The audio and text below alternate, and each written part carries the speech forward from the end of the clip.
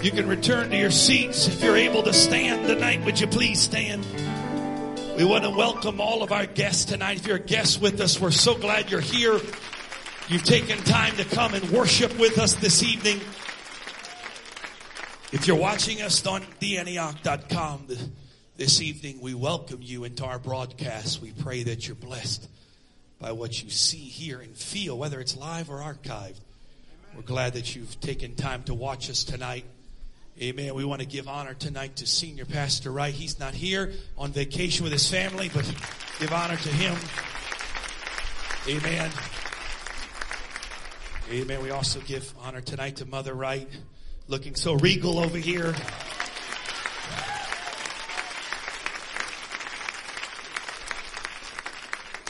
She can pull off a hat, I'm telling you, can't she? She can pull it off.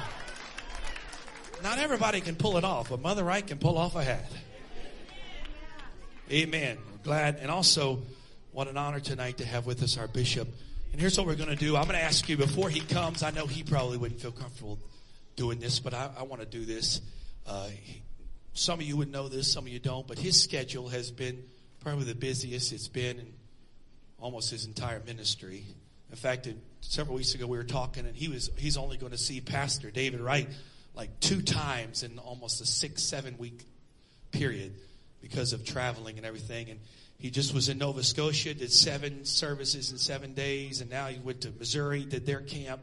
He just got back late yesterday, and he's here this evening. And I want to stop just before he comes, and we're going to pray that the Lord would strengthen him, that his anointing would be upon him. And you already know he's anointed and blessed, but we're going to pray that he has physical strength to deliver what God wants to do. Would you stretch your hand out towards the bishop? Let's pray. Father, right now, by your name, by your word, we loose upon our bishop strength tonight to carry the weight of the word as you have placed it in his heart. I pray strength would be upon him, his mind, his body, his physical man, Lord. God, a supernatural strength would be on him, Lord. In the name of Jesus, in the name of Jesus, in the name of Jesus, in the name of Jesus, we speak it now in Jesus' name. Would you clap your hands to the Lord one more time? Praise God. The Lord bless you. You may be seated. I am the guest speaker tonight. This is my only service with you for the month of July. And it's just about that bad for August. You say, what are you doing? I'm just trying to obey God. The rest of it's his problem. Or somebody said to me the other day, are you enjoying all these vacations? I sure am. I went to 13 church services in 8 days in Nova Scotia. That was, if you don't like church, that's not much of a vacation. Went to 5 church services in 3 days in Missouri. See, for some of you wouldn't consider that a vacation, would you? This week, I get to go to Pennsylvania and ordain Brother Jerry Tipton as bishop of his church. And then the week after that, I'm going to Salem, Oregon, and ordain Brother Jim Dillon bishop of his church. And then we get to keep children for a week while pastor goes to youth congress. And then we're going to Florida and Mississippi for 2 weeks, preaching about 9-10 times, I think it is. And come home, get home on Tuesday and leave on Thursday to go to Connecticut and ordain Brother John Hanson bishop. And then I come home, and I'm home for about 2 weeks, I think. So I don't know what all's going on. Haven't sought for any of this. Not looking for it. Just trying to be in the will of God. Praise God. I appreciate the prayer for my strength.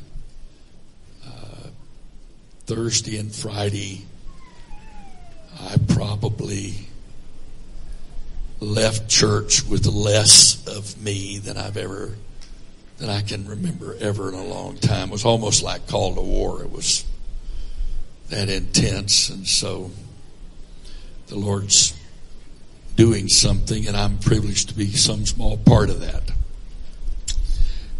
I look around, some of you I don't know. You don't know me. I'm the old guy here. I said that to Brother Shatwell the other day. I was a day teacher and he was the night speaker in Missouri. He said, yeah, 70, yeah.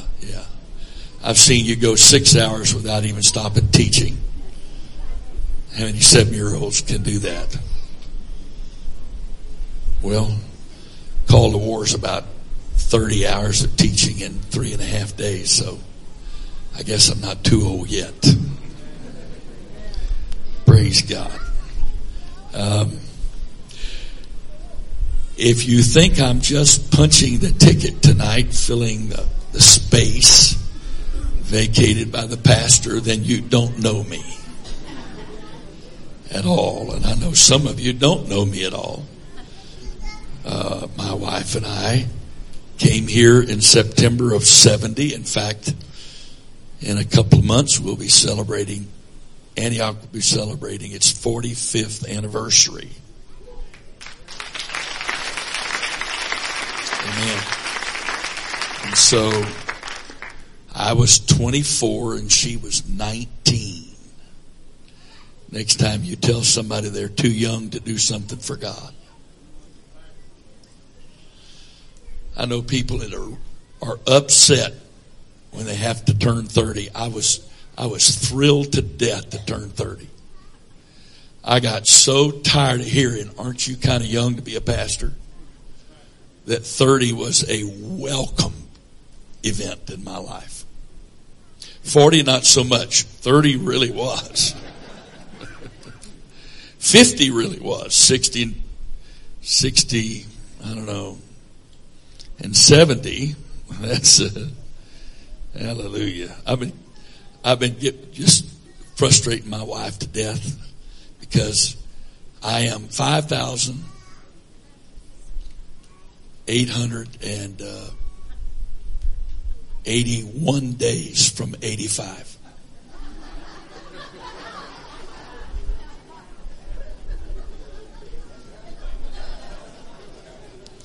She says, why do you do that? I just want to remember how much I got to do and how little time I got to do it in.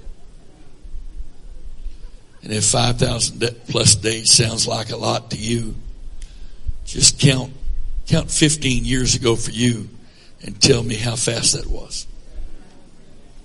Tell me how little time. The only person that thinks 15 years is a long time is a 15-year-old. Everybody else, it's not long at all. So, anyway, praise God. I have a word from God for you tonight. Some of you will hear this word, receive it joyfully, and be saved. Some of you, it will confirm your worst fears. And it will be the catalyst for you deciding it's not worth it to go through all this. That's pretty upfront, isn't it? In some ways, I wish what I just said was hyperbole. I really do. I wish it was somewhat of an exaggeration. It is not. Having been involved in leadership and oversight of a church now for almost 45 years, I was thinking about this the other day. I've come to recognize the symptoms of a person who's going to make it and the symptoms of a person who's only a matter of time till they chuck it all.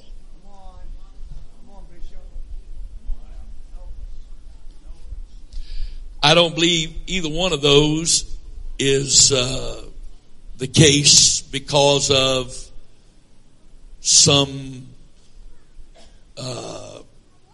spiritual hand forcing you in a direction.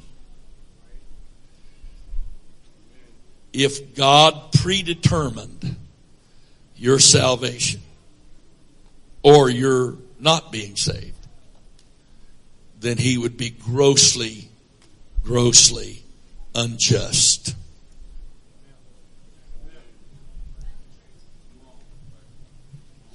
The Bible says, as a man thinketh in his heart, so is he.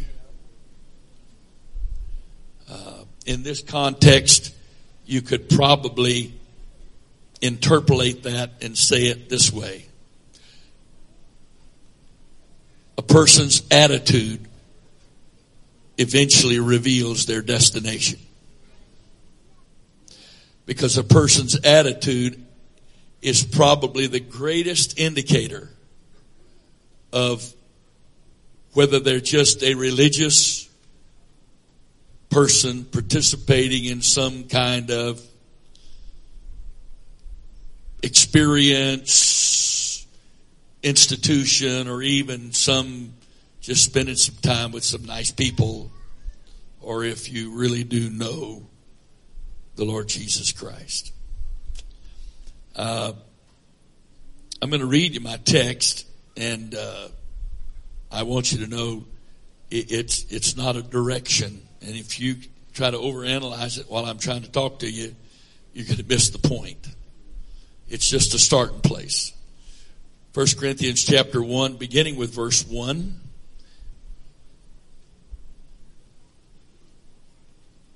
And since you'll be seated and I'll be standing, I'm going to let you stand just a little bit. If you would, please, in honor of the reading of the Word of God.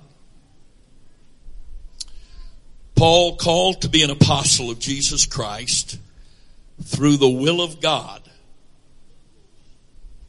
and Sosthenes, our brother, unto the church of God which is at Corinth, to them that are sanctified in Christ Jesus, called to be saints, with all that in every place call upon the name of Jesus Christ our Lord, both theirs and ours. Grace be unto you and peace from God our Father and from the Lord Jesus Christ. I thank my God always on your behalf for the grace of God which is given you by Jesus Christ. You may be seated. Now, at some point in the past in this church, I have talked much about what the grace of God is, what it isn't. I've spent a lot of time talking about peace over the last many, many decades, but especially since 2003. I assure you tonight that the words from the Apostle Paul, grace be unto you and peace from God our Father and from the Lord Jesus Christ, is not the biblical equivalent of how you doing? It's not a salutation. It's not a greeting. It is actually an apostolic impartation of such importance that every book the Apostle Paul wrote in the New Testament, within the first 7 verses, you will find these words are very similar to them, except the book of Hebrews, which some say Paul did not write, but I am personally fully convinced that he did. And you say, well, why would it be in there? Well, first of all, it was written to the Hebrews. Everything else was written to the Gentiles, with some Jews mixed in who were converted in various locations. All but 3 of Paul's epistles were written to churches in a specific location, but were recognized to be divinely inspired by God, and then began to be passed around to various churches, even though the people that read them were from other locations. 3 of his epistles were, of course, written to human beings. 2 to Timothy, 1 to Titus.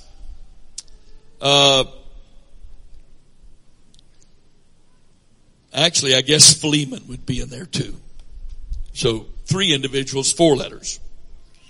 Hebrews was written to the Jews, and yet probably some of the most important things concerning grace and peace are spoken or communicated to us in the book of Hebrews.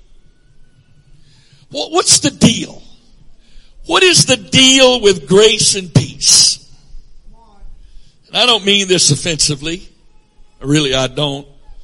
Most of you do know that my mother was attending United Pentecostal Church when I was born. I was born on a Monday. I was in church on Sunday. Except for my 4 years at the Naval Academy, I've attended United Pentecostal Church all my life.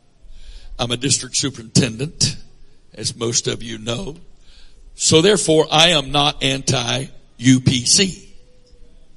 But I do consider myself to be objective, because first of all, I want to be objective with myself.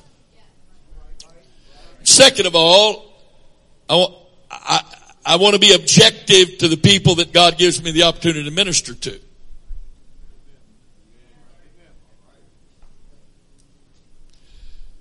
And I will tell you personally that even in the most devoted churches, those who refuse for the most part to go through the motions, that are sincere, the sincere of the sincere,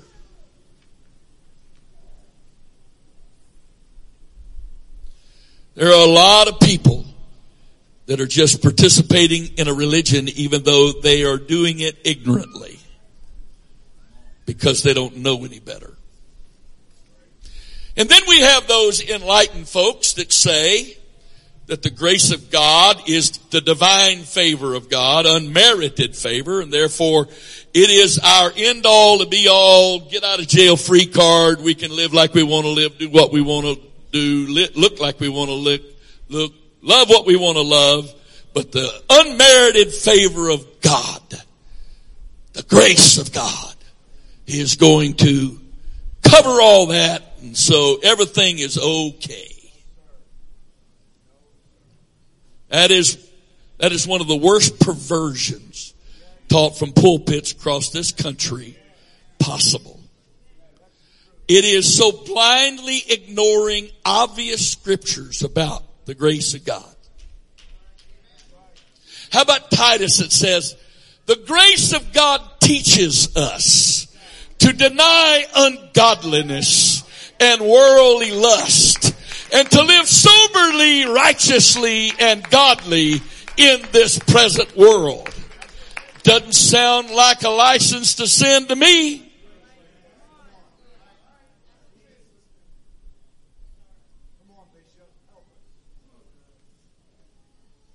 Because it is not. Divine favor is actually the reason behind what grace is. Grace is the supernatural empowerment given to us weak human beings to be and to do what pleases God, because we cannot do it ourselves. What God asks is unreasonable. No, it's not unreasonable. It's impossible.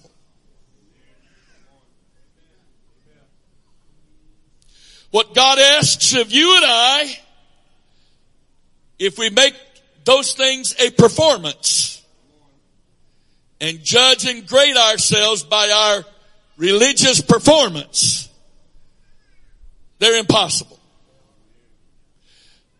Because God expects you to fail. And to fail again. And to fail again. And to fail again. Is failure okay? It depends on your perspective of okay. Is it okay with God that the sincere will fail enough that they will eventually come to the end of themselves and realize that if they're going to please God and be saved, they're going to have a relationship with God that receives an empowerment from God to do those things that it's impossible for them to do themselves. Philippians 2:13 does not use the word grace, but it's probably the most accurate and literal definition of what grace is that can be found in all of the scripture. For it is God which worketh in you. The Greek word translated worketh there means to activate, to cause to become operative, to empower. It's God who empowers you. Both to will, the Greek word is thelema, wish, want, or desire. And to do, the word do there is the verb form of dunamis, which is translated power. So, you and I don't even desire to be saved without God activating that in us. And we don't have any ability to fulfill His word except we allow the activation within us of His divine empowerment, which will enable us to do what we cannot do ourselves. This is so critical that the great Apostle Paul, in writing to every people, every believer, saints, all the saints he wrote to, actually did a divine impartation. When you study the tenses of the verbs and you understand exactly what he is saying grace and peace from the Father be upon you. He is speaking something to you. He is speaking something upon you. And just like the Holy Ghost, you must lambano it.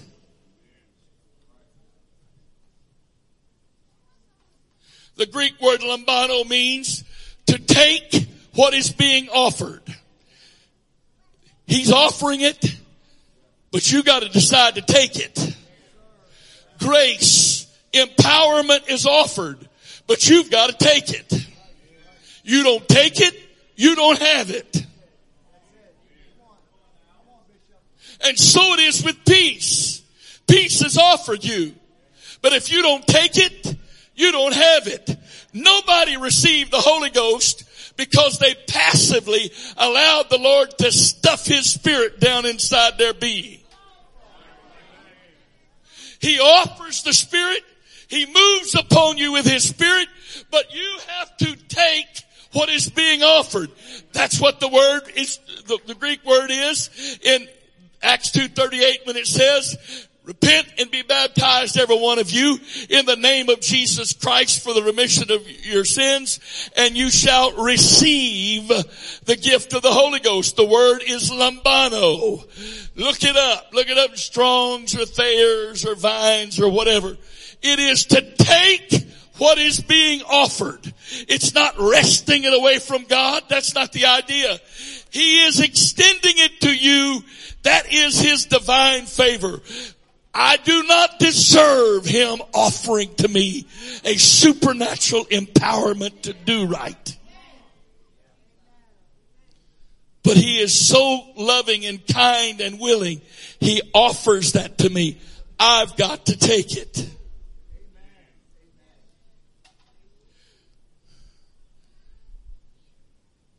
There is not one day in my life that goes by where I purposely refuse to pray what I'm about to say to you. At some point early, really close to when I get out of bed, I'm going to say and pray these words. Father, I receive from you for this day grace, mercy, and peace. For without you, I can do nothing.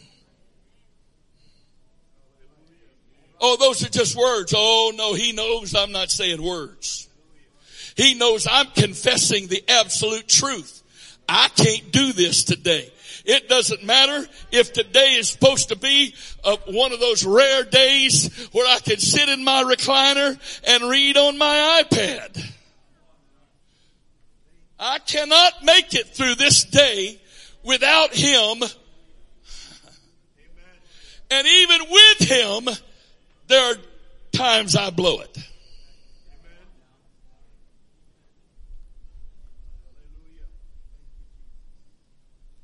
And peace, Oh, peace. My. You say, what is peace? Well, I'll tell you what it is. It's what you don't have. Because if you got it, you know it. And you don't need somebody to explain it to you.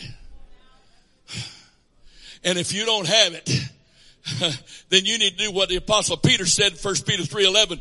Seek peace and pursue it. Having peace every day needs to be your number one goal.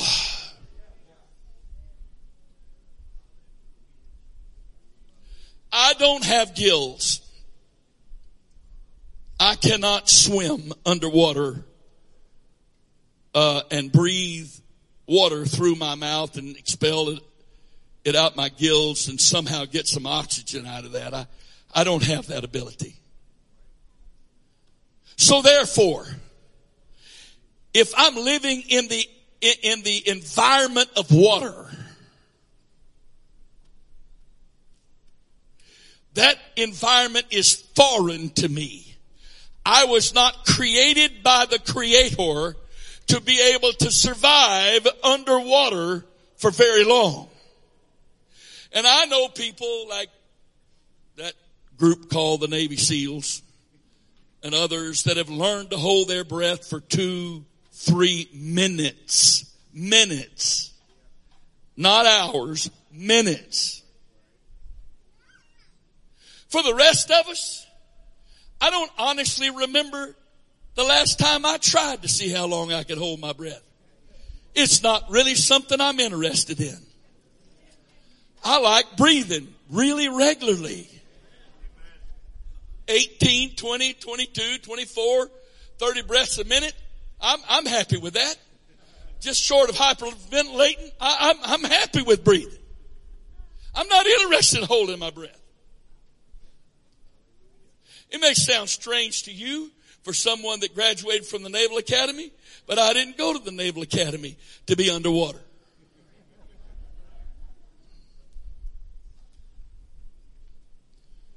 Hallelujah. And I like being on top of the water. I enjoyed my time in the surface ships, but I wanted to fly. So water's not my thing. And, there's a pool out back of the house. Not my house, not my pool. But I've been in it a few times. It's okay just to get wet. And I don't really do that ever on my own. If it's not for the grandkids, I don't care if I ever get in it. You say, well, doesn't it feel good if it's hot out? Not near as good as going inside where it's air conditioned. I don't need the pool to cool off. At all. Ask her, have I ever gone in that pool on my own willingly? Ever? Not going to happen. I don't care if it's back there. You can take and blow it up. As far as I'm concerned, I wouldn't miss it. I'm honestly serious about that. We had some missionaries here the other day. We took them to eat. We took them to Severn Inn, sitting there on the water. Nice food, nice view, and all that. Well, how many times have you been on this water? Let's see, I've been here 45 years, not counting my time at the Naval Academy, which where I was forced to be on the water. We may have gone out on a boat 10 times in 45 years. That's probably high. And those times we're taking grandchildren or guests out on the harbor cruise, or one year we went out to see some fireworks.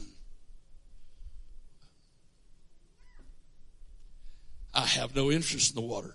It's not my environment.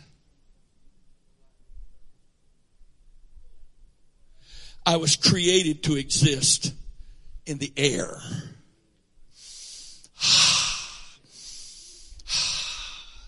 Not coughing, not having to. And some of you missing the point altogether. For the Christian, the atmosphere you were created to exist and flourish in is called peace. It's the only atmosphere you can really spiritually breathe in. There's some of you precious people here tonight. You can't hardly get a breath because of something that's pushing down on your chest. Boy, you got so much pressure. You got so much difficulty. You got so many bad things going on. You got so much grief you won't let God comfort you with. It's just pressing you down on the chest.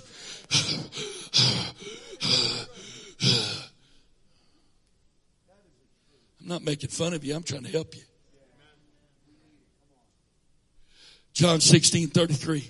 You've heard me quote it. It won't be the last. This will not be the last time, the Lord willing. The last words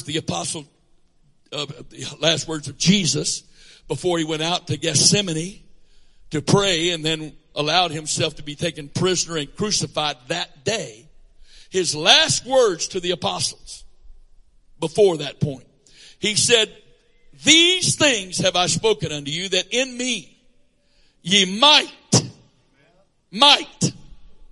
have peace. In the world you shall have, King James word is tribulation. In our language today it would be called trouble. Be of good cheer. I have overcome the world. Folks, after 45 years, I still can't imagine. I am shocked at how shocked people are when trouble comes into their life. I'm serious. This is not one of those churches that preaches the lie that God, if you become a believer, God is going to make you rich and you'll never have a pain and your life will be like heaven on earth, so great. You're not even going to want to go to heaven. It's so good down here. That's a lie from the pits of hell. There's no such thing in the book. They preach that to get you money.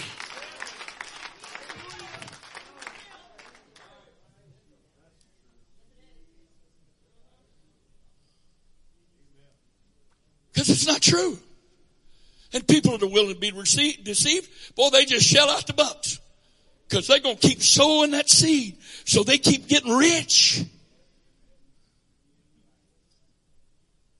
Really? So the word blessing is spelled with dollar signs, not S's?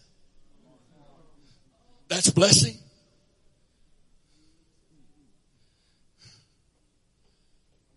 God's blessed some of y'all.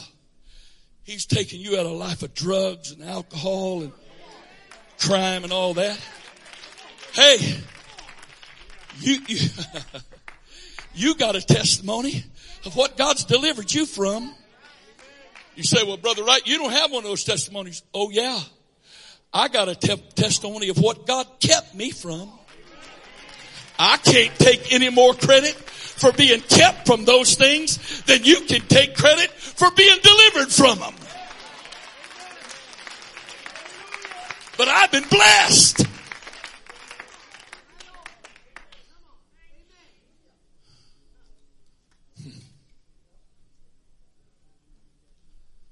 In the world you shall have tribulation. You might have peace, but you shall have trouble. You don't have any choice with the trouble. You got a choice with the peace. He cannot force peace on you. You have to willingly seek for and receive peace. But trouble, baby, it's on its way. And you know what's really awesome about that? Just about the time you solve this kind of trouble, a new kind shows up. And some days you get to go through two different kinds of trouble at the same time. And then there are days where you get 3 or 4 or 5 or 6 or 7 different kinds of trouble. And I'm really sorry, but I just am dumbfounded by Christians with bad attitudes toward God when what he said was going to happen happens. I'm dumbfounded by it. It's like, what are you? Where's your head? Or better yet, where's your heart? You know, when he said, lay not up your treasures on earth, where thieves break through and steal, and moth and rust does corrupt, but lay up your treasure in heaven, where thieves can't steal it and moth and rust can't corrupt it. He's not talking about money. He's talking about where your hope is. Well, I know you're old, Brother Wright, so I guess you're counting on getting out of here. Really? The first spiritual thought I ever had in my life, and I remember it vividly, was, I'm going to heaven.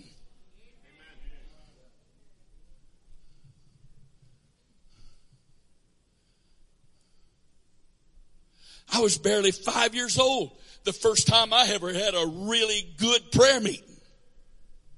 A real prayer meeting. And it's just as vivid in my mind right now as it was the night it took place at 5. The move of God, what I felt for the first time in my life. How real it was.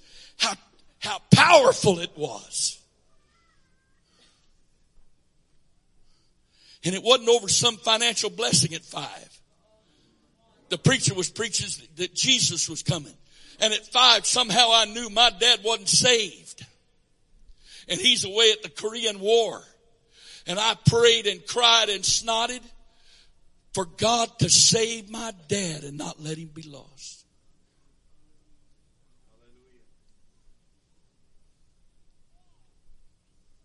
That was my first prayer. And looking back on it, it might have been intercession, as much intercession you could have without having the Holy Ghost. I didn't have it at 5. But buddy, it was a real prayer. And it only took God 28 years to answer it.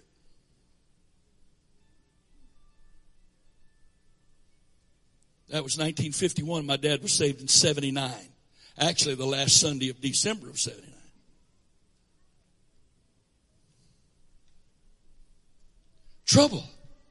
Trouble. He didn't say, if you'll follow me, if any man will come after me, let him take up his checking account and get his chauffeur to let him in the back seat of his Rolls and follow me, and I'll make him rich beyond his wildest imaginations. He said, if any man's going to follow me, let him deny himself, take up his cross and follow me. Follow you where, Jesus? To the place of crucifixion. That's what he did, you know. He carried his own cross most of the way up Golgotha and then had to be crucified on it.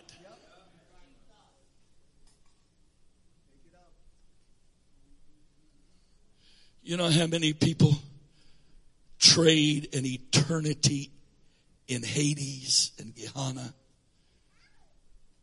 for a few moments of living their own way, doing their own thing, running their own lives?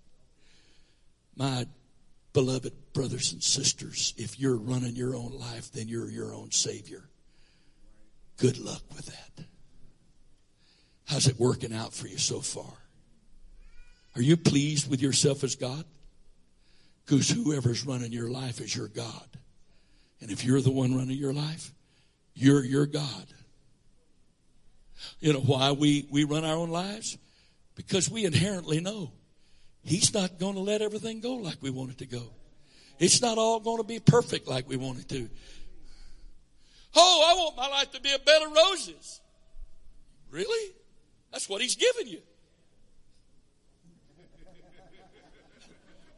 As long as I can remember my life been a bed of roses.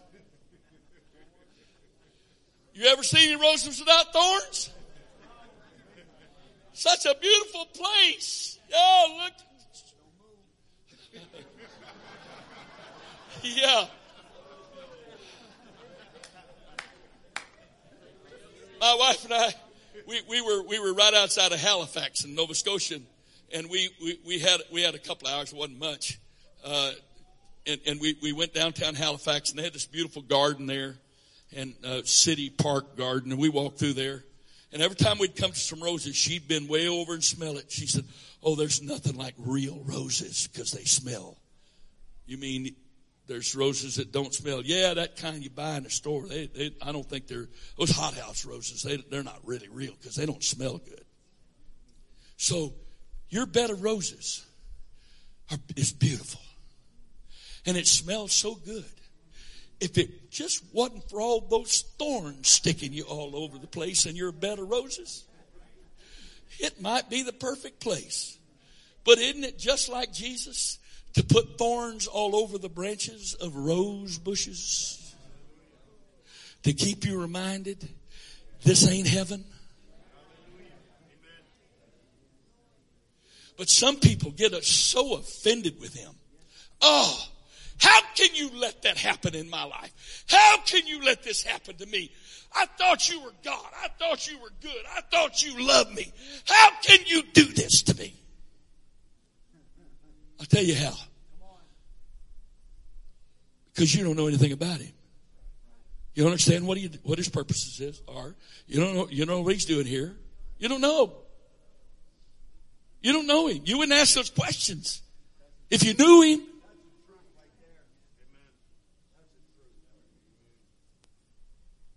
You wouldn't ask those questions if you knew him. I'm trying to help you here. Some of you got such twisted, warped ideas of what this is all about. We're supposed to come to church and the preacher's supposed to preach something that just absolutely makes us want to just fly away to glory right now. It's so awesome. And the singing and the music and everything is supposed to be absolutely so great. It's the most beautiful thing we've ever heard in our life. And any of it that's just a notch below that. And I'm supposed to stand in my spot and everybody's supposed to come by and shake my hand and tell me how good it is for them to see me. I don't have to shake anybody's hand. I'm just waiting to see if everybody else is spiritual enough to come to me. Because my world is supposed to be perfect because I'm at the center of it. And it's a shame when God and people don't understand that I am their son, S-U-N, and their universe revolves around me. And I can't spit fire when they don't treat me right, but I'll spit out accusations and fuming and fussing. Really? Really?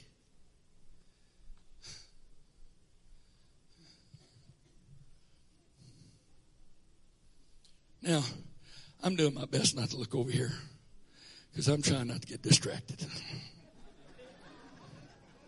Honey, what's up with this red hat and matching red shoes? What is up with that? And she knew I was preaching tonight. That's excuse me, but that ain't right.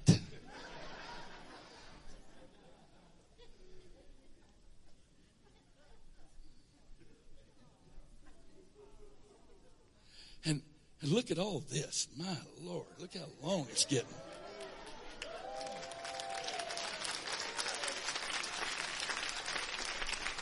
That ain't right. She always hides it. And I'm preaching tonight, she's going to wear it like that to church, and I'm supposed to pay attention? I've said this before. I may be old, but I ain't dead. And I ain't blind either.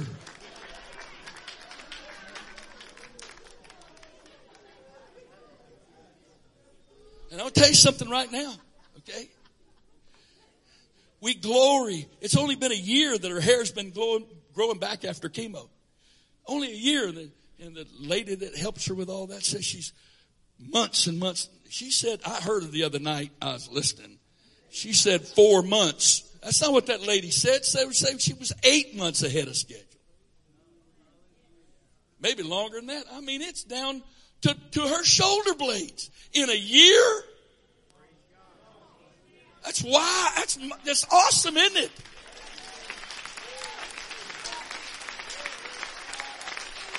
You see, here's the deal. You prayed for us and you were kind to us, and I appreciate all that. I really do. And, and it's like we're all like this. People are there for you when you really need them. But as soon as the crisis is over with, they got their lives to live. They're going about their business. You know what this hair does for her and I? This hair reminds us that we haven't been too long out of the trial.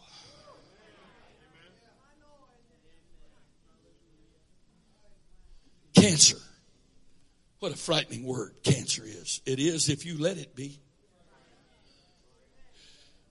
What a horrible thing. Oh, there's nothing good about having cancer. Wrong answer. Oh, Lord have mercy. Do you know how much time we got to spend together? Do you know how much time we got to just hold hands and just be with each other? No words to say. I mean, there's nothing you can say to make it go away. So all you can do is just be there. Just be there. You say, oh, that was horrible. No, that wasn't horrible. That was fine. Just, you don't understand. When she's home, I take her out of town so I can have her attention. Because when she's home, it's all that she's supposed to do here. And it's grandchildren and kids that know they're down below grandchildren. And I'm somewhere down below kids. It's church, grandkids, kids. Me, down there. So I take her out of town so I can have her undivided attention. Well, I don't mean this wrong, but last year I had her undivided attention. Oh, yeah. Oh, yeah. Last year, the only thing more important than me was Jesus. And I was happy to be number 2 to him. And you think that was a horrible trial? Some of the best days we've ever had as a couple. Some of the absolute best times we've ever had. Because we've been so busy all these years.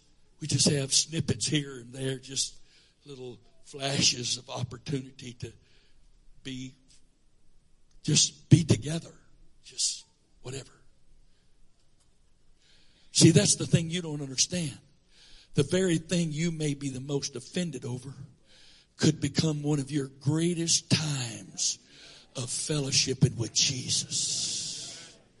But you get a bad attitude, and instead of drawing closer to him during your trial, you shove him away because he hasn't made your world perfect.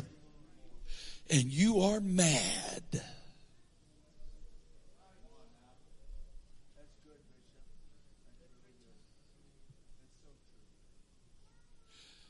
I can't tell you the number of times she said we'd go sit in the waiting room at the infusion center waiting for our time to go in for chemo. And we'd see people sitting in there by themselves. And she'd look at me and say, she'd take my hand and squeeze and say, I don't know how they're doing this by themselves. I'm so glad you're here for me. I don't know how they're doing this. You know what? I was thinking the same thing. I don't know how they're doing this. I don't know how they're doing this. When you let your attitude about what the Father has allowed you to go through, has allowed to come your way, put a gap, a wedge between you and him, you do yourself the greatest disservice that you can possibly imagine. You've heard the story about the set of footprints in the sand. Maybe you've read the poem. But the gist of it was, there's a set of footprints in the sand. And the author says, when everything was fine, Lord, I could see my footprints and yours, and we're walking along together. But when things got bad, Where did you go? Because there's only one set of footprints. And the Lord's reply to the author of this poem was, those aren't your footprints. When everything was fine, you walked yourself. You might have walked with me, but you just walked along yourself. But when trouble came, I carried you. I wasn't going anywhere. I carried you. Oh, somebody needs to be listening tonight, because some of you have had such bad attitudes toward your trials and your tests and your difficulties. You just fussed with God. Why did you let this happen? And why did you do this? Why didn't you fix this? And why didn't you change that? And you just fuss and fuss and fuss and don't even realize what you're cheating yourself out of.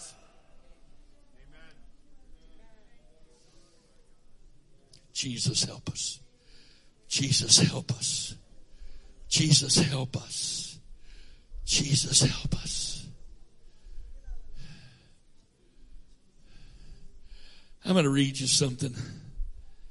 I heard this the other day, and I know I've read it, but it just shocked me. And I had to read it again, and it stuck in my brain. And I didn't really know why till the Lord began to talk to me about tonight. And here it was. I want you to read this carefully with me. Exodus chapter 4, verse 10. And I'm going to say this to all those that work our computer. After being in several different locations lately, and how long it took them to get the scriptures on the screen, our crew does a fantastic job. They really do. Exodus 4 and 10. And Moses said unto the Lord, O my Lord, I am not eloquent, neither heretofore, nor since thou hast spoken unto thy servant. But I am slow of speech and of a slow tongue. Because the Lord told Moses to go be his spokesman. Listen now. Some of us are going to have a hard time with this verse. And the Lord said unto him, who hath made man's mouth? Or who maketh the dumb, or deaf, or the seeing, or the blind? Have not I the Lord? Huh? What? What did he say? That he makes the blind? That he makes the dumb so they don't speak? That he makes the deaf so they don't hear? God? I thought it was some fever or something. I thought it was some kind of defect or something. God did that? See, because we really have the same attitude that the Jews in Jesus' day did. When there was a man born blind, and they want to know what sin he or his parents had committed. Because they automatically assumed if you weren't born perfect, somebody's being judged for sin.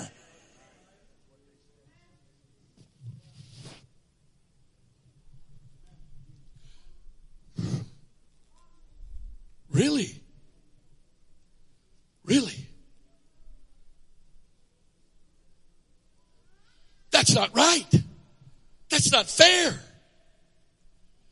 That's cruel. Who would do that? A God who lives in eternity and knows how short a space of time this life is and knows that this is not what it's all about. That's why our life is but a vapor. You can take this however you want to. It's my life, not yours. But I don't know where 70 years have gone. I don't know. When I have all these memories, but I have to stop and think, okay, that memory, how old was I? And I do the calculations and I go, oh, is that old then? Because there's no age really attached to most memories. They're just memories. because they all link together as memories. They're not a chronological series of events in my life. They're memories that made impacts on me. Why? Because this life is a vapor. I've said this before. How many of you would be sitting here if there'd never been any kind of trouble in your life? Never any kind of pain. Never any kind of problems. No difficulties. No hard days. No struggles. No trials.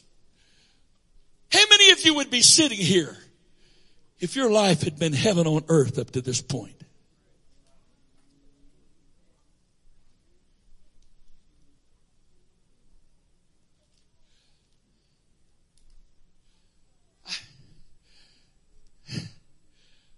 I didn't choose my skin color.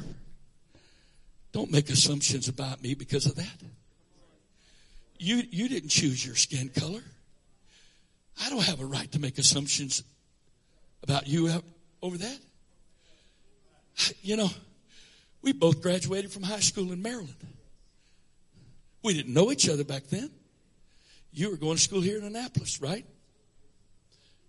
Southern Anne Arundel County. I was in Prince George's County. Excuse me, I'm sorry. I'm sorry.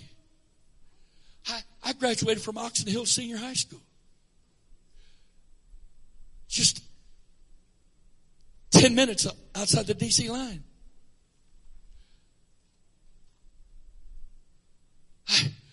I looked years ago. I looked at my graduation picture. It was one of those where everybody got in the football stands. They took one of those big pictures.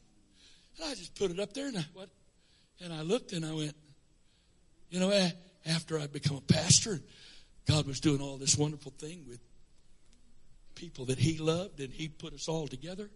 And I looked at that picture and I went, my God, that's Maryland. That's not Alabama. That's not Mississippi. This is Maryland, right outside of D.C. And there's not one person of a different color in that entire picture. 800-something kids graduating from high school in Prince George's County, Maryland. In 1964. I went, how can that be? I'm really, honestly, I was that shocked. And then you and I spent some time together, you know, and I remember the conversation.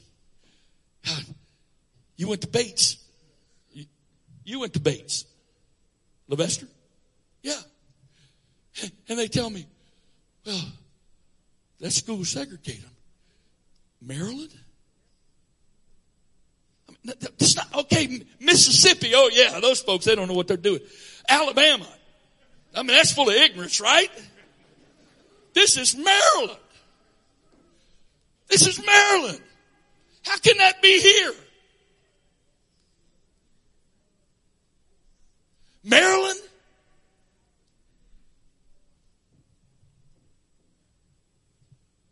And then it dawned on me.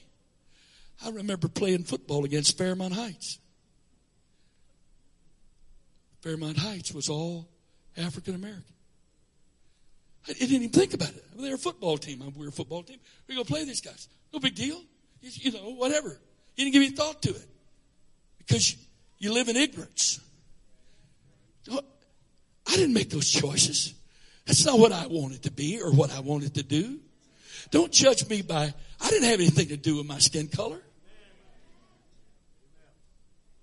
You didn't have anything to do with your skin color. God made me you. God made you you. God made me me, you you.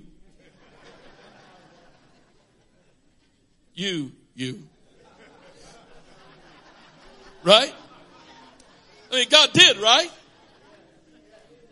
And every last one of us has good and bad stuff we have to put up with because of what people see on the outside, because they want to define us by what they see on the outside. That's not me. That's not how I feel about stuff. What's my favorite color?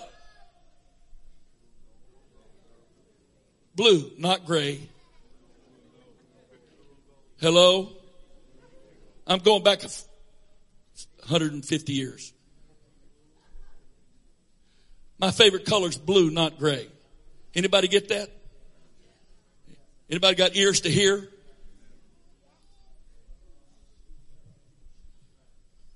Don't judge me by this accent. Don't judge me by this skin color. I didn't make these choices. You didn't make your choices.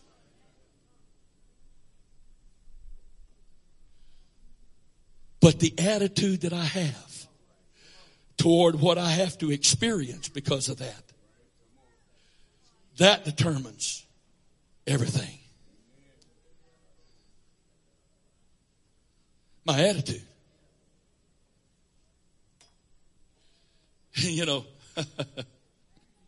we have a church where we've been blessed that people who don't want to marry someone that looks just like them is not only accepted but loved, and you don't even think about it.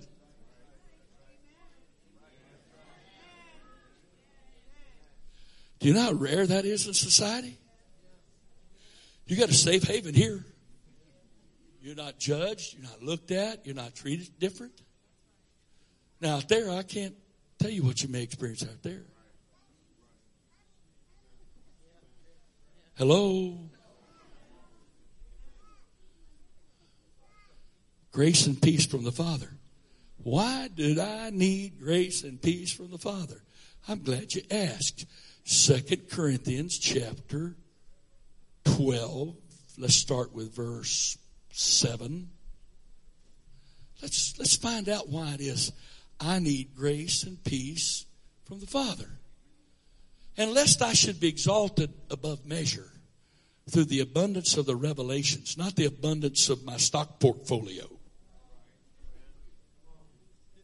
Not the prosperity of my 401k.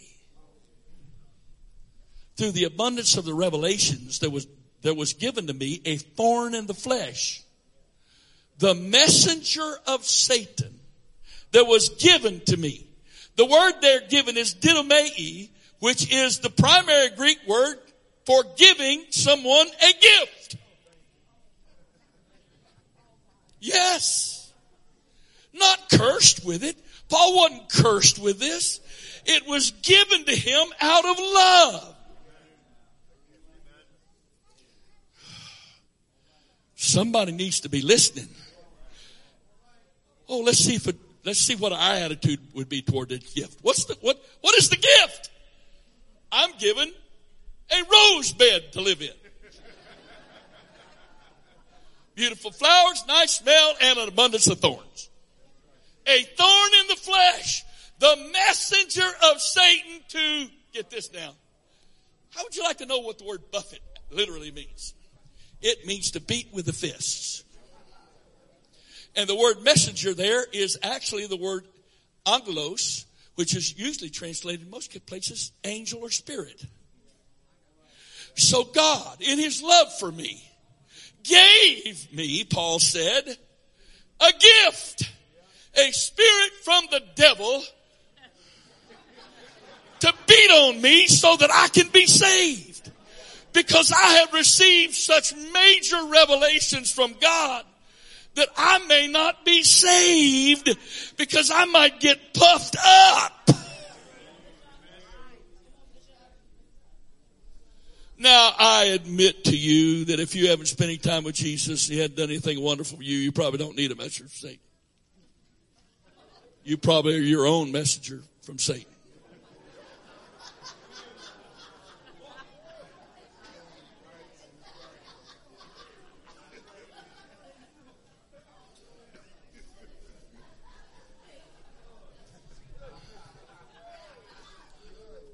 Some of us are our own worst enemy. We don't need a devil. We don't need a devil to remind us whatever. We don't need any help from anybody else to mess everything up. We don't need it. But listen here, please. Listen. I had so many wonderful things that God gave me that if he'd left me alone with all that wonderful stuff he told me and the stuff he's done through me, I would have been lost. So because of love, he gave me a gift. He allowed a spirit from the devil to come and beat me up regularly so that I knew I needed Jesus. You see, most of us aren't spiritual enough to appreciate that because we wouldn't consider that a blessing. We would consider that a curse. But listen to what he says. Lest I should be exalted above measure. Verse 8. I remind you this was a gift from a loving father. A father that was doing what he needed to do to keep his son saved.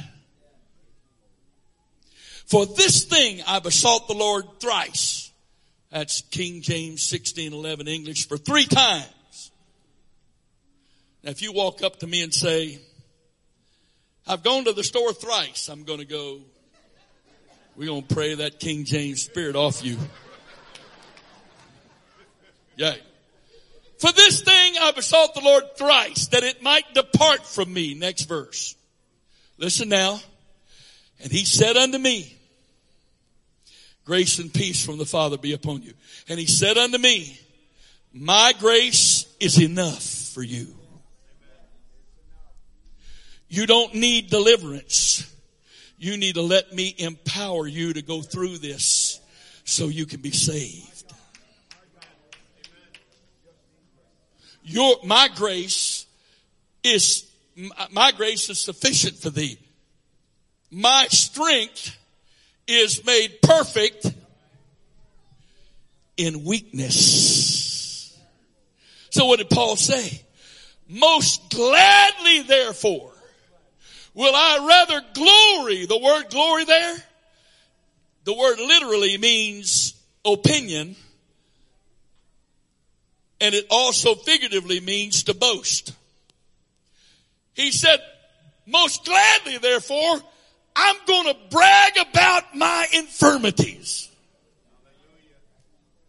I'm not going to brag about my accomplishments. I'm not going to brag about all the revelations I've got. I'm not going to brag about all the people I prayed for that got healed, the number of people rose from the dead. I'm going to boast about my infirmities. Why? That the power of Christ may rest upon me. If you ever experience that, you'll appreciate a messenger. If you ever experience that, you'll be thankful that the Lord's allowed you to walk through some very difficult valleys.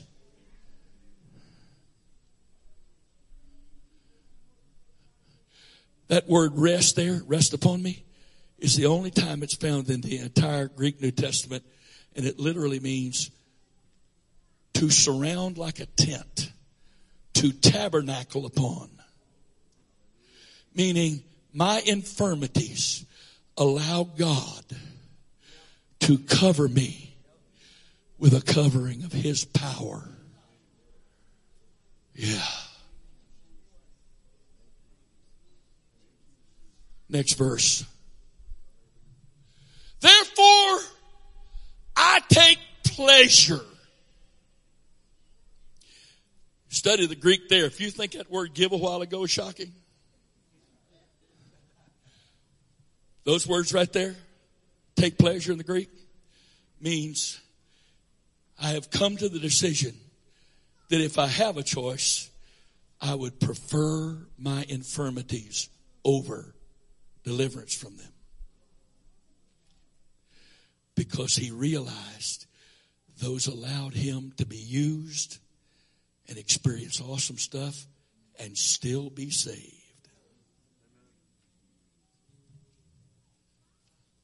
Hey, you know, this church is getting a little older. There's There's a pretty decent number of gray heads and white heads and no hair heads in here. It's increasing. It's increasing. Now, hopefully, the number of young people being added will keep the balance in here, right? Okay? Really. But, you know, it's happening. The clock will do that to you. Well, the clock will do that to you as long as you leave the bottle on the shelf of the drugstore. It happens. But anyway, I was trying to be funny, and boy, some of you didn't take that funny at all. Woo! Praise God. Hallelujah. I blew that one, didn't I? Wow. Oh boy, did I get a tidal wave back on that one. Hallelujah. Hallelujah. Hallelujah. Let's see if I can get it back. For your sake, at least, hopefully. Here. What was I saying? Before I get smothered with all that resentment over my statement. I was talking about Coke. Don't you drink Cokes? On the shelf in the drugstore? Or maybe one of maybe you're one of those 5-hour energy addicts. Hallelujah. Oh, where was I? God help me here. I forgot what was I saying? Come on, help me out, man. What? Oh yeah, taking pleasure. Taking pleasure. Hallelujah. Huh? Yeah, the clock is making me older by the second. Woo, praise God. Oh, Lord. It's really, sometimes it's a great burden to be sensitive. Because sometimes it'd be better just to not hear all that and feel all that when it happens. It's just tune it out. But I can't, you see. I've spent all my life essentially seeking to be as sensitive to the Holy Ghost as possible, so I can't turn that off when you want to pour it back on me. So, hallelujah. And aren't you happy I'm older? Because this is not how I responded to that 20 years ago. Some of you can say amen to that. Yeah. That's not how it would have happened. No, I wouldn't be chuckling with you right now, would I? I'd go, okay, who's next? All right, you want to talk about this? Let's talk about it. So, all right, praise God. There is a message from the Lord here. I need to get back at the flow of it. Praise God. Paul said, I take pleasure in my infirmities. We're back on 2 Corinthians chapter 12, verse 10, if I'm not mistaken. Therefore I take pleasure in infirmities, in reproaches, in necessities, in persecutions, in distresses for Christ's sake. For when I am weak, then am I strong. Now, the implication here is that Paul is implying that ultimately God is the one that allowed all of this to happen to me in his plan. Right. Infirmities is any kind of weakness. Any kind of inability to do those things that are expected of us to be able to do. They can be physical infirmities. They can be emotional infirmities. They can be mental infirmities. They can be whatever, infirmities. Reproaches. Reproaches and persecutions are not totally dissimilar in the mechanics of them. But here's where they're dissimilar. Reproaches is when people that I know and have some reasonable expectation of their good favor and good treatment, when they treat me bad. Reproach literally here means to be treated in such a way that you are shamed. And you can't be shamed by people that you don't know and that you don't really care about their opinion of you. So, how many of us have said this way? If a sinner had treated me that way, I could have taken it, but a Christian's not supposed to act like that. So I have a right to be offended and to hate their guts because they don't have a right to act like that. They're a Christian. But I'm a Christian and I have a right to act like that.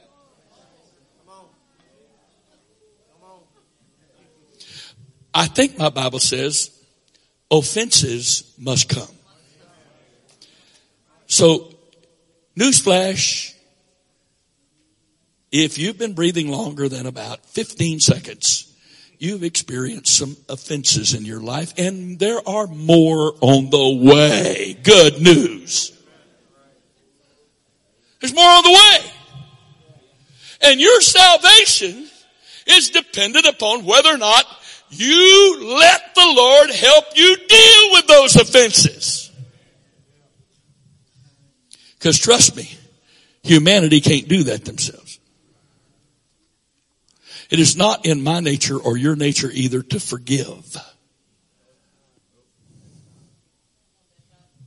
Forgiving is one of the most supernatural, God-empowered things you will ever do.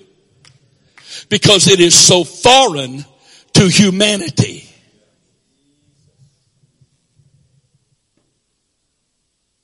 And then necessities. I don't know why he put necessarily necessities in between reproaches and persecutions. Maybe it's so we could catch our breath, except will you realize what a necessity is?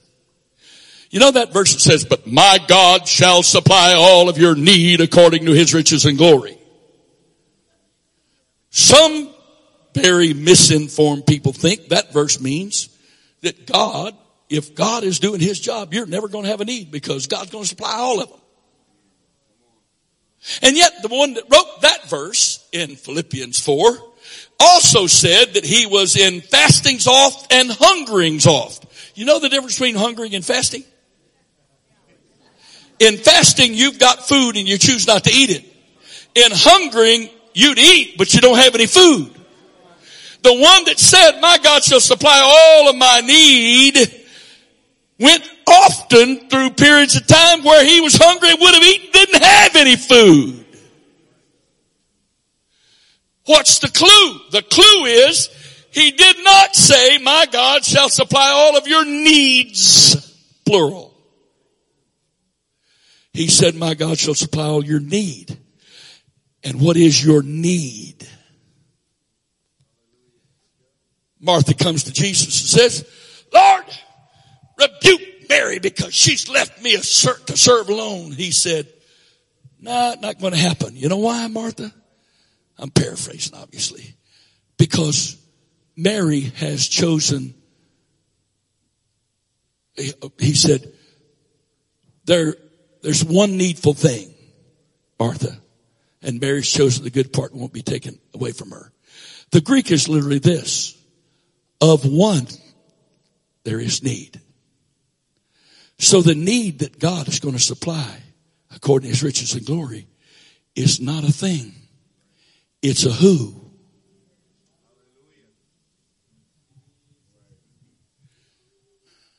Because that same one is going to let you learn how to be full and to be empty. Yea, doubtless. You know, this verse is so perverted, it's taken out of context. I can do all things through Christ which strengtheneth me. Give me a body of water and I'm going to walk on it. I'll prove I can do all things through. Yeah, put some fire down here. I'll walk through that. Yeah, I'll lift up this 1,000-pound rock because I can do it. No. You want the context of that verse? Okay. I'll give it to you. Philippians chapter 4. Let's go to verse, let's try 12. See where we are. Let's go one previous verse to start with. 11. Not that I speak in respect of want, for I have learned in whatsoever state I am, whatever condition or situation I am in, therewith to be content. Not me. God's going to take care of this, or I'm not going to serve him because this ain't fair. This ain't right. God's not just. This ain't good. Really? Then you're just not going to make it.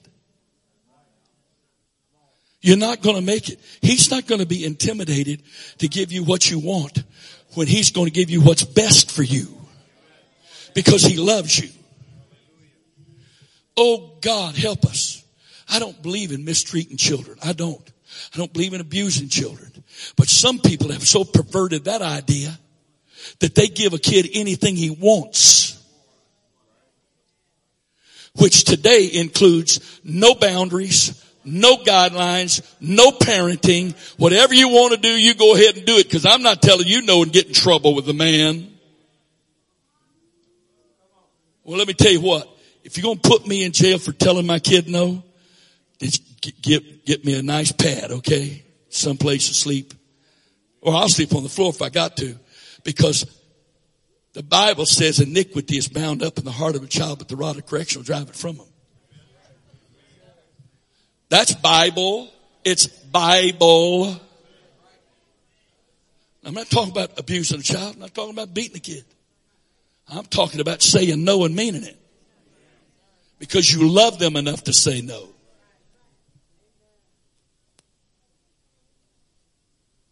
Not that I speak with respect to want, for I've learned whatsoever state I am therewith to be content. Now, you have any idea why you need grace? Next verse. I know both how to be abased. I know how to abound. Everywhere and in all things I am instructed both to be full and to be hungry, both to abound and to suffer need. Ready? Here it comes. Next verse. I can do all things through Christ which strengtheneth me. What does Christ strengthen me to do? To have a right attitude, a spirit, and trust God no matter what my circumstances are. Because some of us think if I'm in a situation that I don't like, I don't agree with, I'm uncomfortable with, that gives me a right to complain and to bail.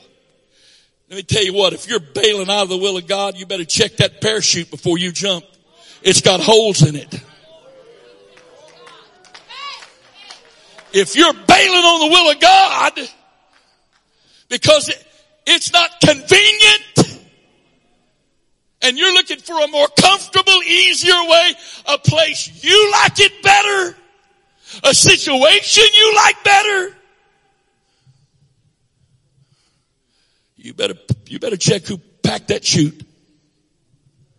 Because when you bail, you may not like the results.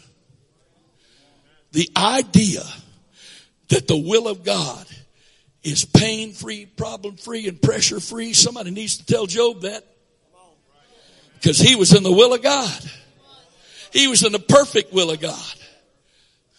The problem isn't your circumstances, it's you. It's your attitude toward your circumstances. It's your attitude toward God because of the circumstances you're in. I don't like this.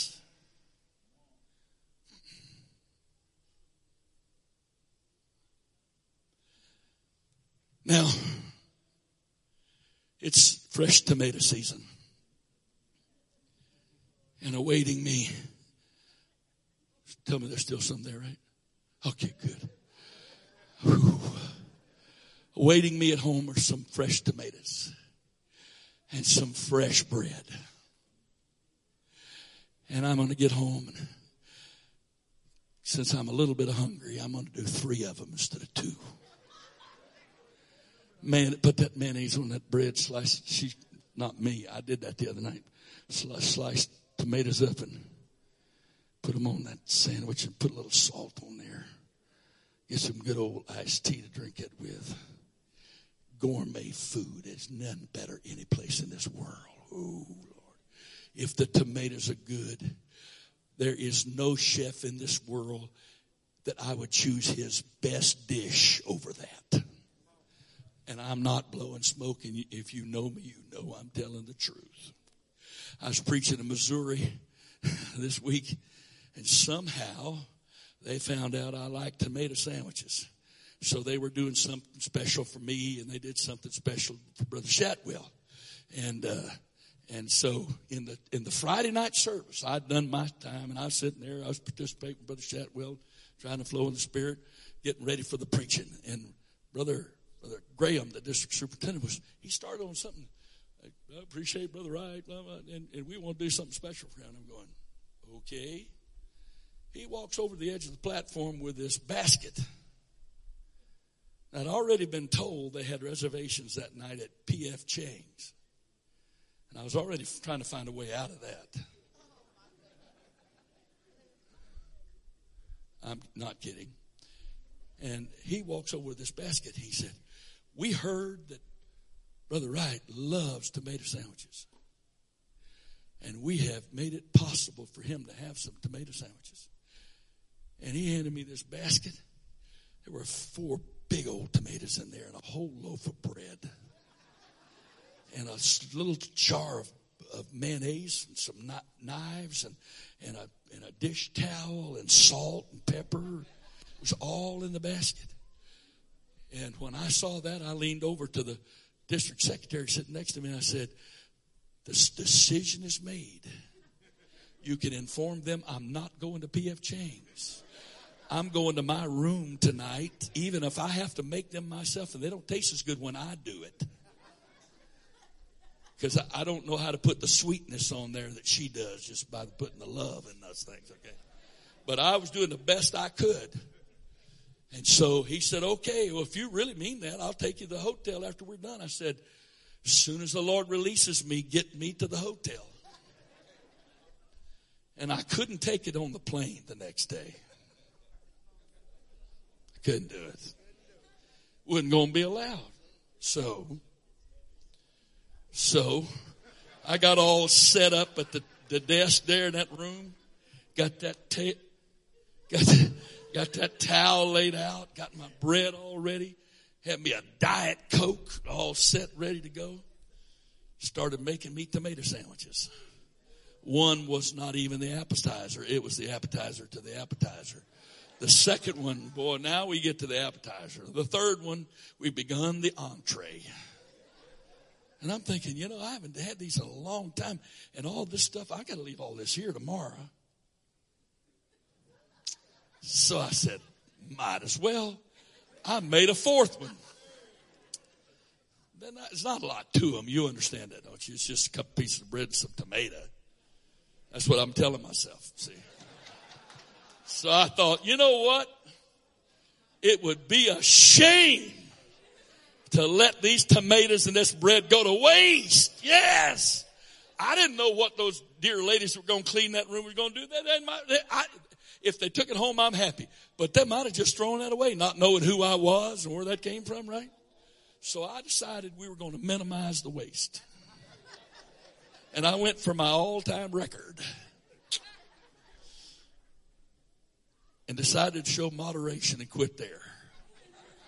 I had another whole tomato, wasn't even touched yet. They were good. So I get on the plane yesterday, and my wife says, what do you want tonight? You want to stop, get something to eat, or you want to go get tomato sandwiches? I said, you asked me that question?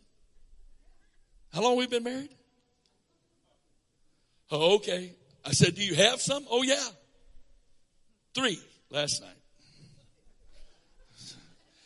Tomato season isn't very long. You got to do something about that while you got a chance. Because those hothouse tomatoes, they just don't get it. They're not crunchy enough. Right. So, you see, I'm not trying to drag time out for you. I'm trying to obey God, because as soon as I'm done here, I got tomato sandwiches and tea waiting on me. So I'm going back to the point. Put that last scripture up on the screen you had, please. I can do all things through Christ which strengtheneth me. If you're struggling with where you are, what your circumstances are, what your difficulties are, then you are not learning how to do all things through Christ that strengthens you. You're not learning. So we go back to 2 Corinthians. I'm trying to quit. 2 Corinthians chapter 12, verse 10 again. Therefore I take pleasure in my infirmities. I choose infirmities, reproaches. People I know and love treat me bad. Shouldn't be treating me bad. Necessities. There are things I need, and the Father who owns the cattle on 1,000 hills, the gold, silver under the hills, He is choosing not to supply it right now. To check and see what my attitude is. And persecutions. That's when people I don't even know treat me bad. And they usually, to make this real, they usually add in some physical stuff to that. Oh, and then here's number 5. Tribulation. Or distresses. Just happen to be the same Greek word in John 16:33. In the world you shall have tribulation. Its distresses is pressure. Situations that cause pressure. If you've got peace, the pressure never gets inside. The circumstance is there, but the pressure never gets inside. The grace of God is there to enable you to go through anything. And the peace is there to keep you from being troubled. Or you've learned how to cast all your care upon Him. Hear me. Dear ones, hear me.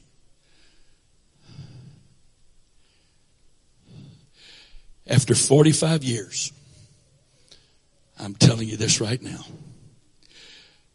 99.99999% of the people that don't endure to the end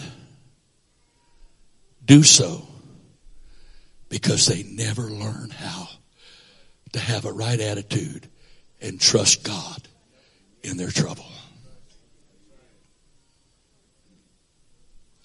They're offended with God over what they're going through. They got God and other people to blame stuff on. And they absolutely never learn how to appreciate the valleys the Lord lets them walk through. I've said this so many times at this church over the years. One of the greatest revelations God ever gave me. It's simple but profound. This ain't heaven. And to have expectations that He somehow has made promises to make this heaven for you. He never promised to make me perfect and flawless. He never promised to make my marriage perfect and flawless. He never promised to make my world perfect and flawless. He never promised to make the people I go to church with perfect and flawless. He never promised to make the preacher that preached to me perfect and flawless. He never made any such promise. He never promised me perfect health. You know what? Everybody loves sunshine. But you let it get about 95 degrees and find out how many people don't appreciate sunshine right now. And if it's been hot and dry, and it starts raining, oh, praise God, it's raining. You let it keep on raining for another day or so. And see how many people start fussing with the rain.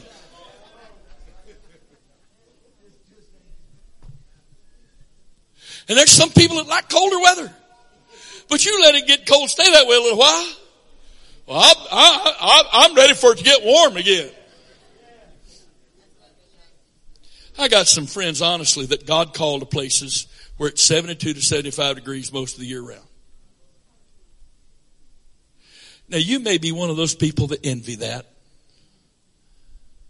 But you need to ask yourself a question, what that says about you. Because I love Maryland. It's got 4 very distinct seasons, and they're all about the same length of time. And every one of them's got its blessings and its challenges. And to make peace with that,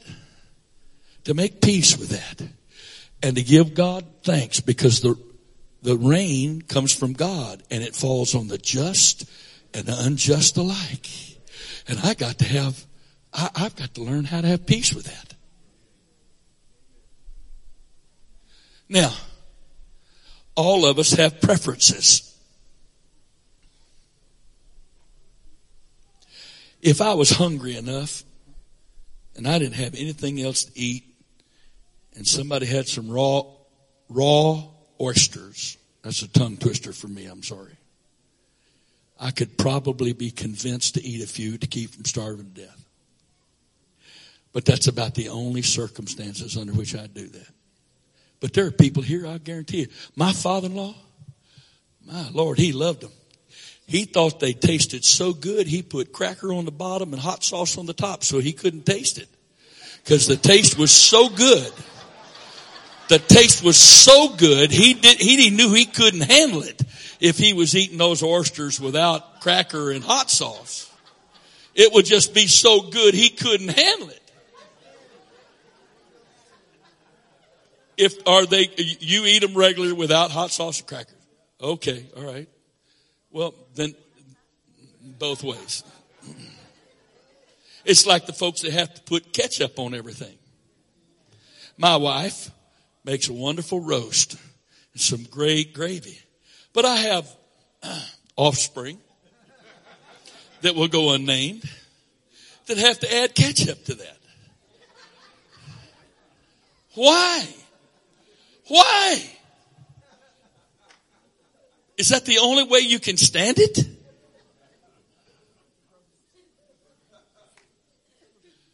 I mean, I like fries without ketchup. I like ketchup with my fries. I like fries with my ketchup. We all have our preferences. There's no sin in having preferences. The problem comes down to when I develop an attitude toward God, because He has in His will put me in situations that are so far from my preferences to check my attitude and spirit. Oh, okay, I get that. I'm going to do like Abraham. I'm going to offer my son to God because He's going to give him back. I got to be honest with you. I've given some things to God He didn't give back. And let me tell you something else. You don't ever know which way it's going to go.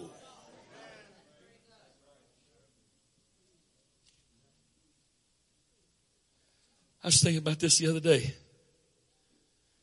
We're rapidly approaching the 10th anniversary of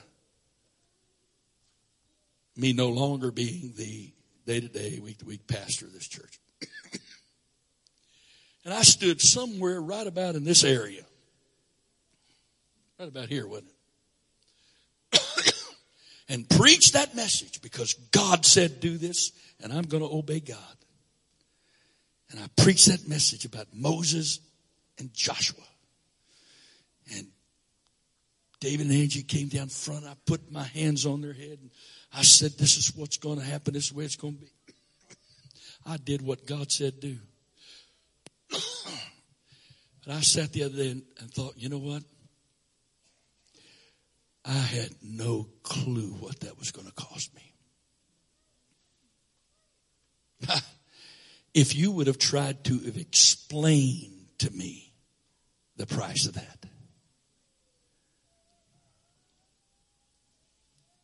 I would have had no ability to comprehend it. Was it the will of God? Absolutely the will of God. Nobody pressured me to do that. Nobody told me how to do that except Jesus. I obeyed God. And I thought I knew what it meant. But I was clueless. Do I regret doing it? Absolutely not. I obeyed God. He said do it. But I had no idea that my life would be forever changed from that night, December the 18th, 2005. Forever changed. I wasn't even 60 years old yet. I was just a pup. It was exactly 2 months short of my 60th birthday. I wasn't sick. I wasn't tired. I wasn't sick and tired.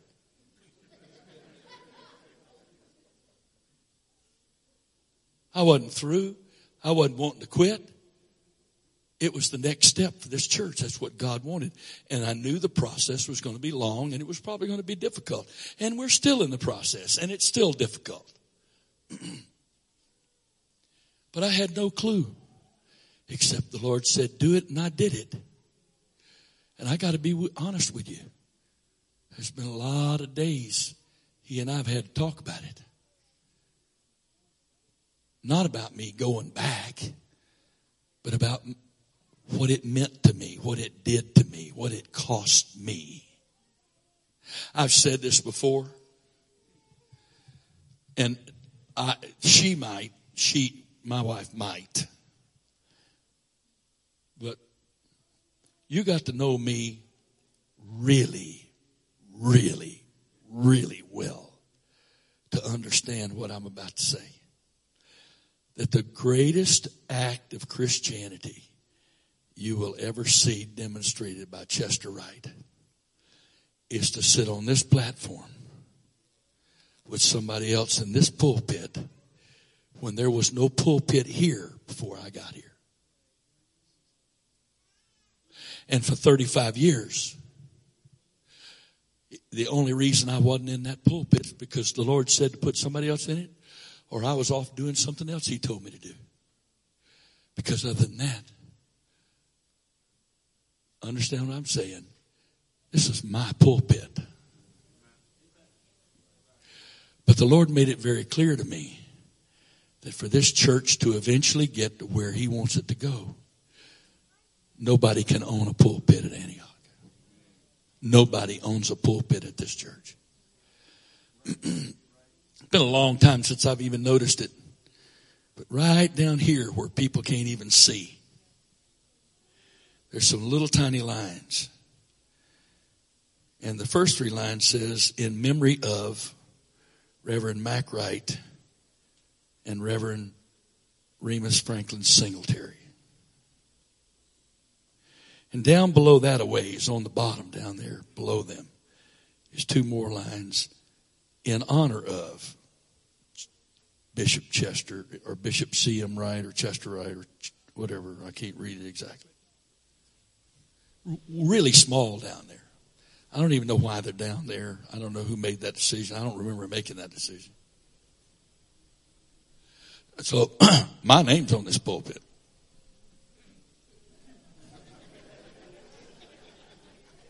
Not my pulpit. It is a privilege beyond any ability that I possibly can express to you to stand in this pulpit and preach to whoever gathers here, whatever service it is. I would, if I had a choice, the Lord gave me a choice, this is where I would choose to preach over every other opportunity to preach anywhere in the entire world. But it's not my choice. I have to go where he sends me, do what he tells me to do, say what he tells me to say. Because that's the price of being a man of God. I'm going to say it one more time, and I know I've gone a little while here. But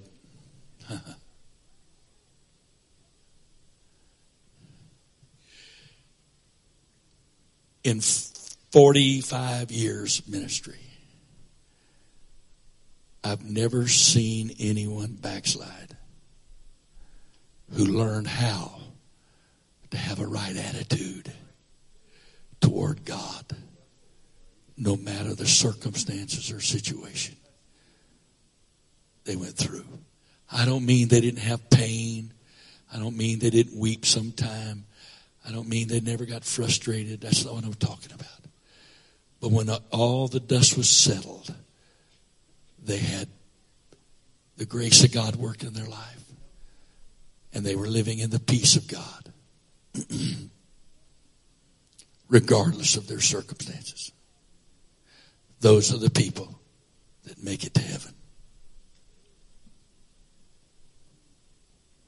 Those that don't, it's only a matter of time till something comes along bad enough or frustrating enough that you get angry with God and stomp out of His presence, railing on Him, telling Him how unfair, unkind, uncaring He is.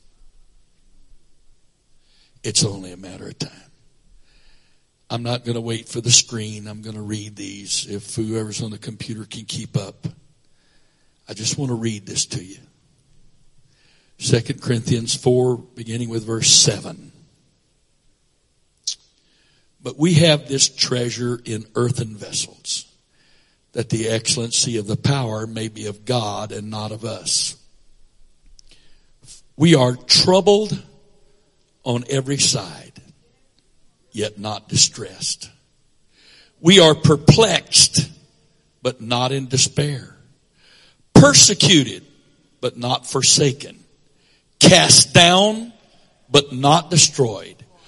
Always bearing about in the body the dying of the Lord Jesus, that the life also of Jesus might be made manifest in our body. For we which live are always delivered unto death for Jesus' sake, that the life also of Jesus might be made manifest in our mortal flesh. In other words, the world is watching. And the Lord lets you be a living testimony for Him, whether you know they're watching or not, because they watch how you go through things. And if you have the same attitude and spirit that every other human in this world has, they mark you off and mark your faith off. But if you can walk through with peace, with a right attitude. We've had people talk to her over the last few months. They watched day after day, appointment after appointment. They checked her out. They noticed something was different right away, but they wanted to see how consistent it was. And they've said, oh boy, you're just so different than the average person we see here.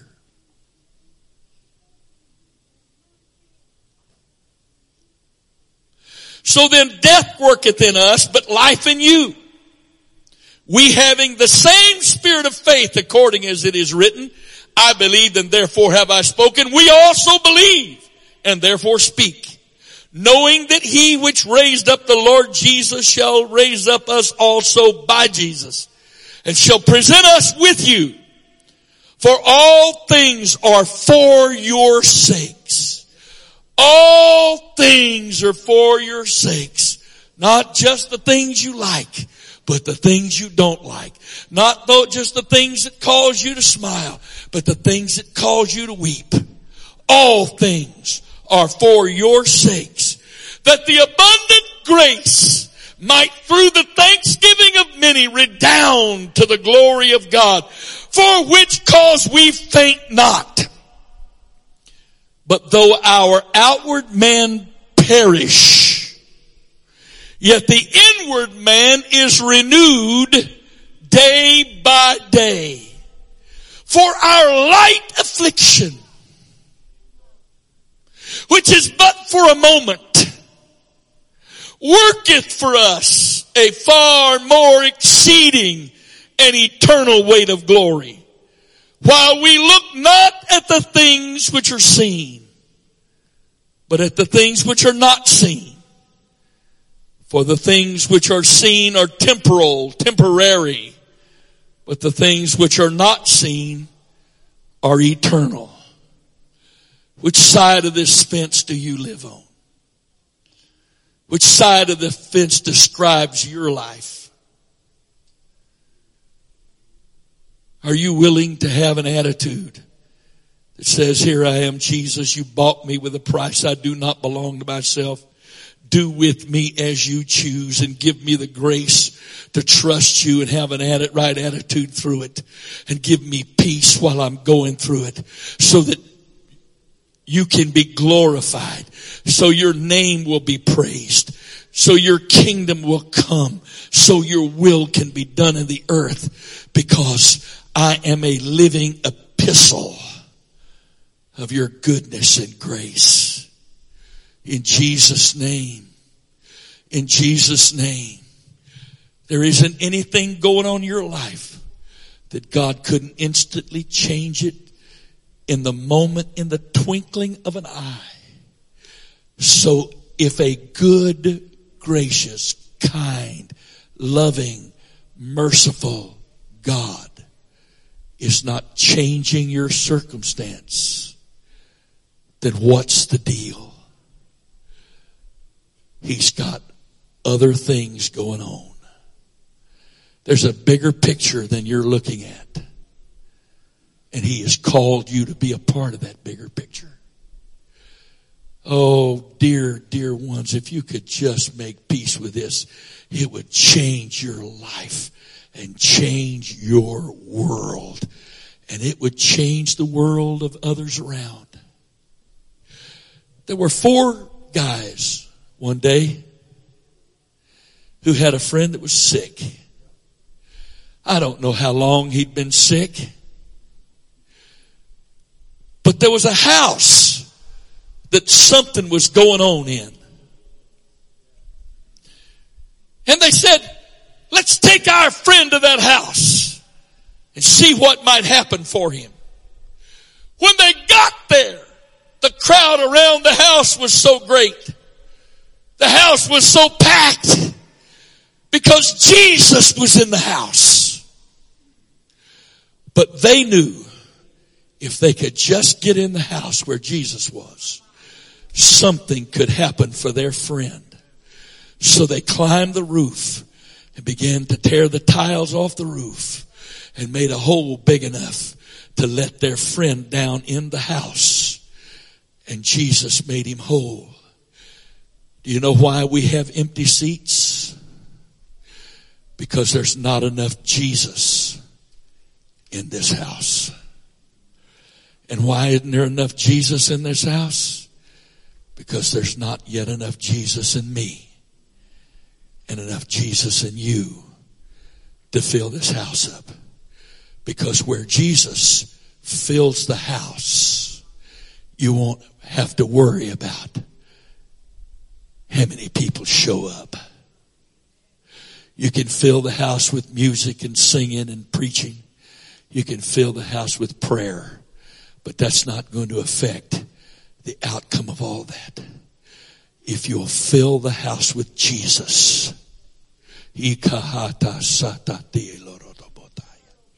If you'll just fill the house with Jesus. If you'll just let the Lord use you as a conduit to fill the house with Jesus, there'll be more people outside than there'll be room to get to the inside. And we'll see signs and wonders and miracles like we can't even imagine. Because where Jesus is and people with faith and need show up, miracles happen. Miracles of deliverance, miracles of inner healing, miracles of wholeness, miracles of salvation. Where Jesus fills the house. Antioch, Antioch, I beg of you, let's stop being satisfied with the amount of Jesus that's in this house. Just like he's filled you by his Spirit, he's willing to fill this house with his Spirit. He said, if I be lifted up, I will draw all men unto me.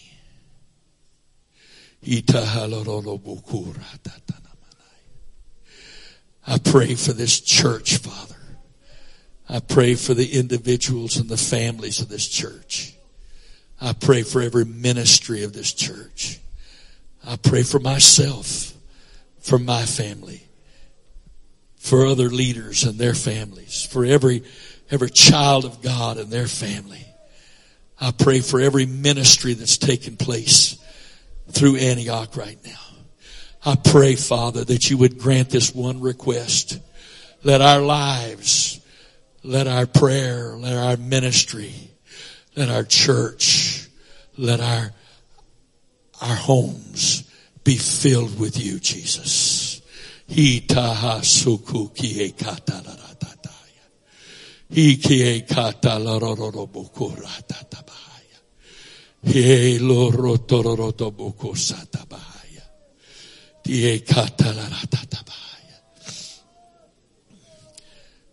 When's the last time you said, something's wrong with me? I don't know what's wrong with me.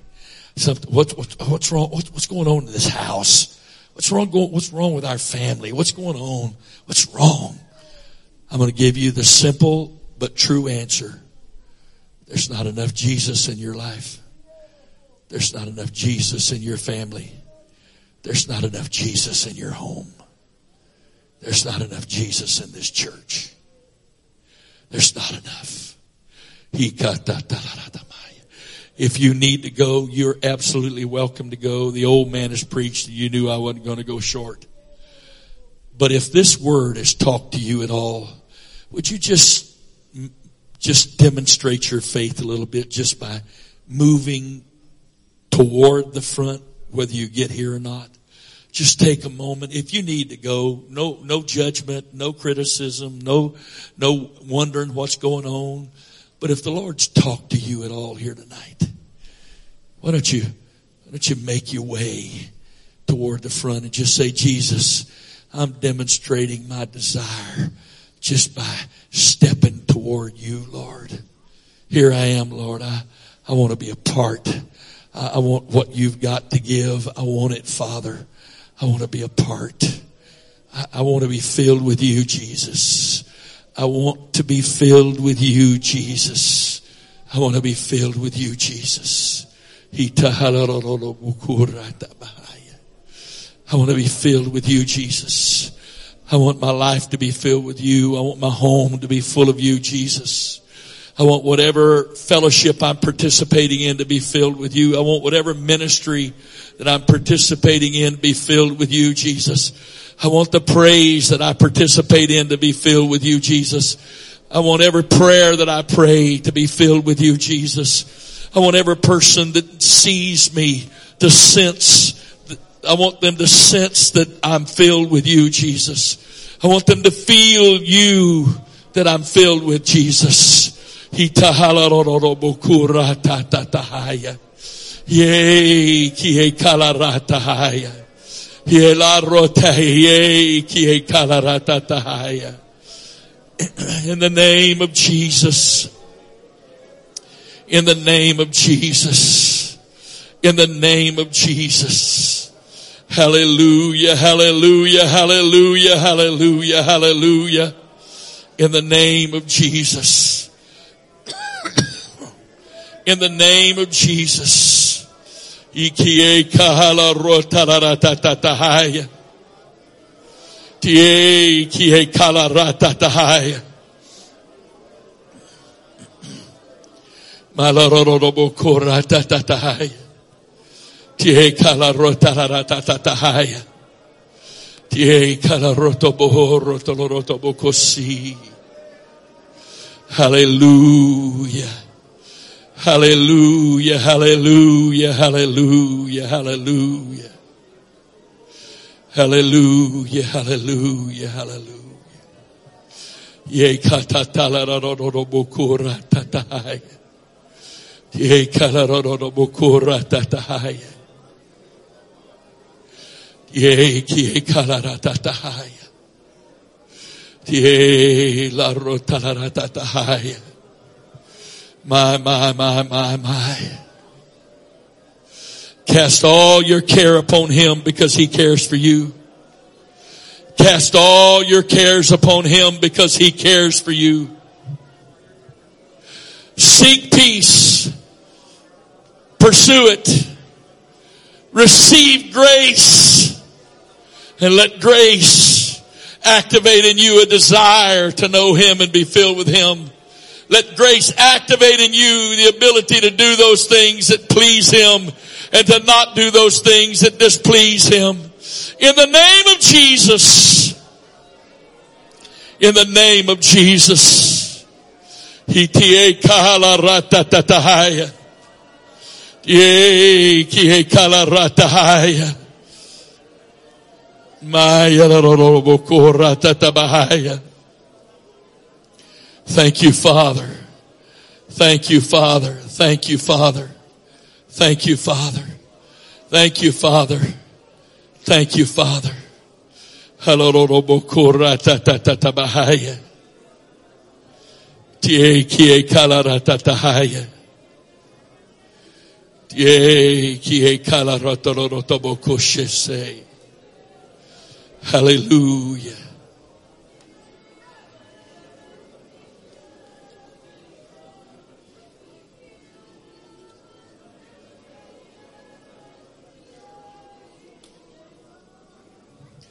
In the name of Jesus. In the name of Jesus. In the name of Jesus. In the name of Jesus. Tie kata tolororobokora tatahaya. Tie kie kalarata talaratatahaya. Tie kalarotobokora tatatahaya. Tie kalarotalorotobokosa tatabahaya. Tie kie kolorotalatahaya. Tie kie kolorotobokutahaya. Hallelujah, hallelujah. Hallelujah, hallelujah. Thank you, Jesus. Thank you, Jesus. Thank you, Jesus. Praise God. Praise God. Praise God. Praise God. Praise God. Hallelujah. I'm going to lay this mic down. When you're through, you're welcome to go. Praise God.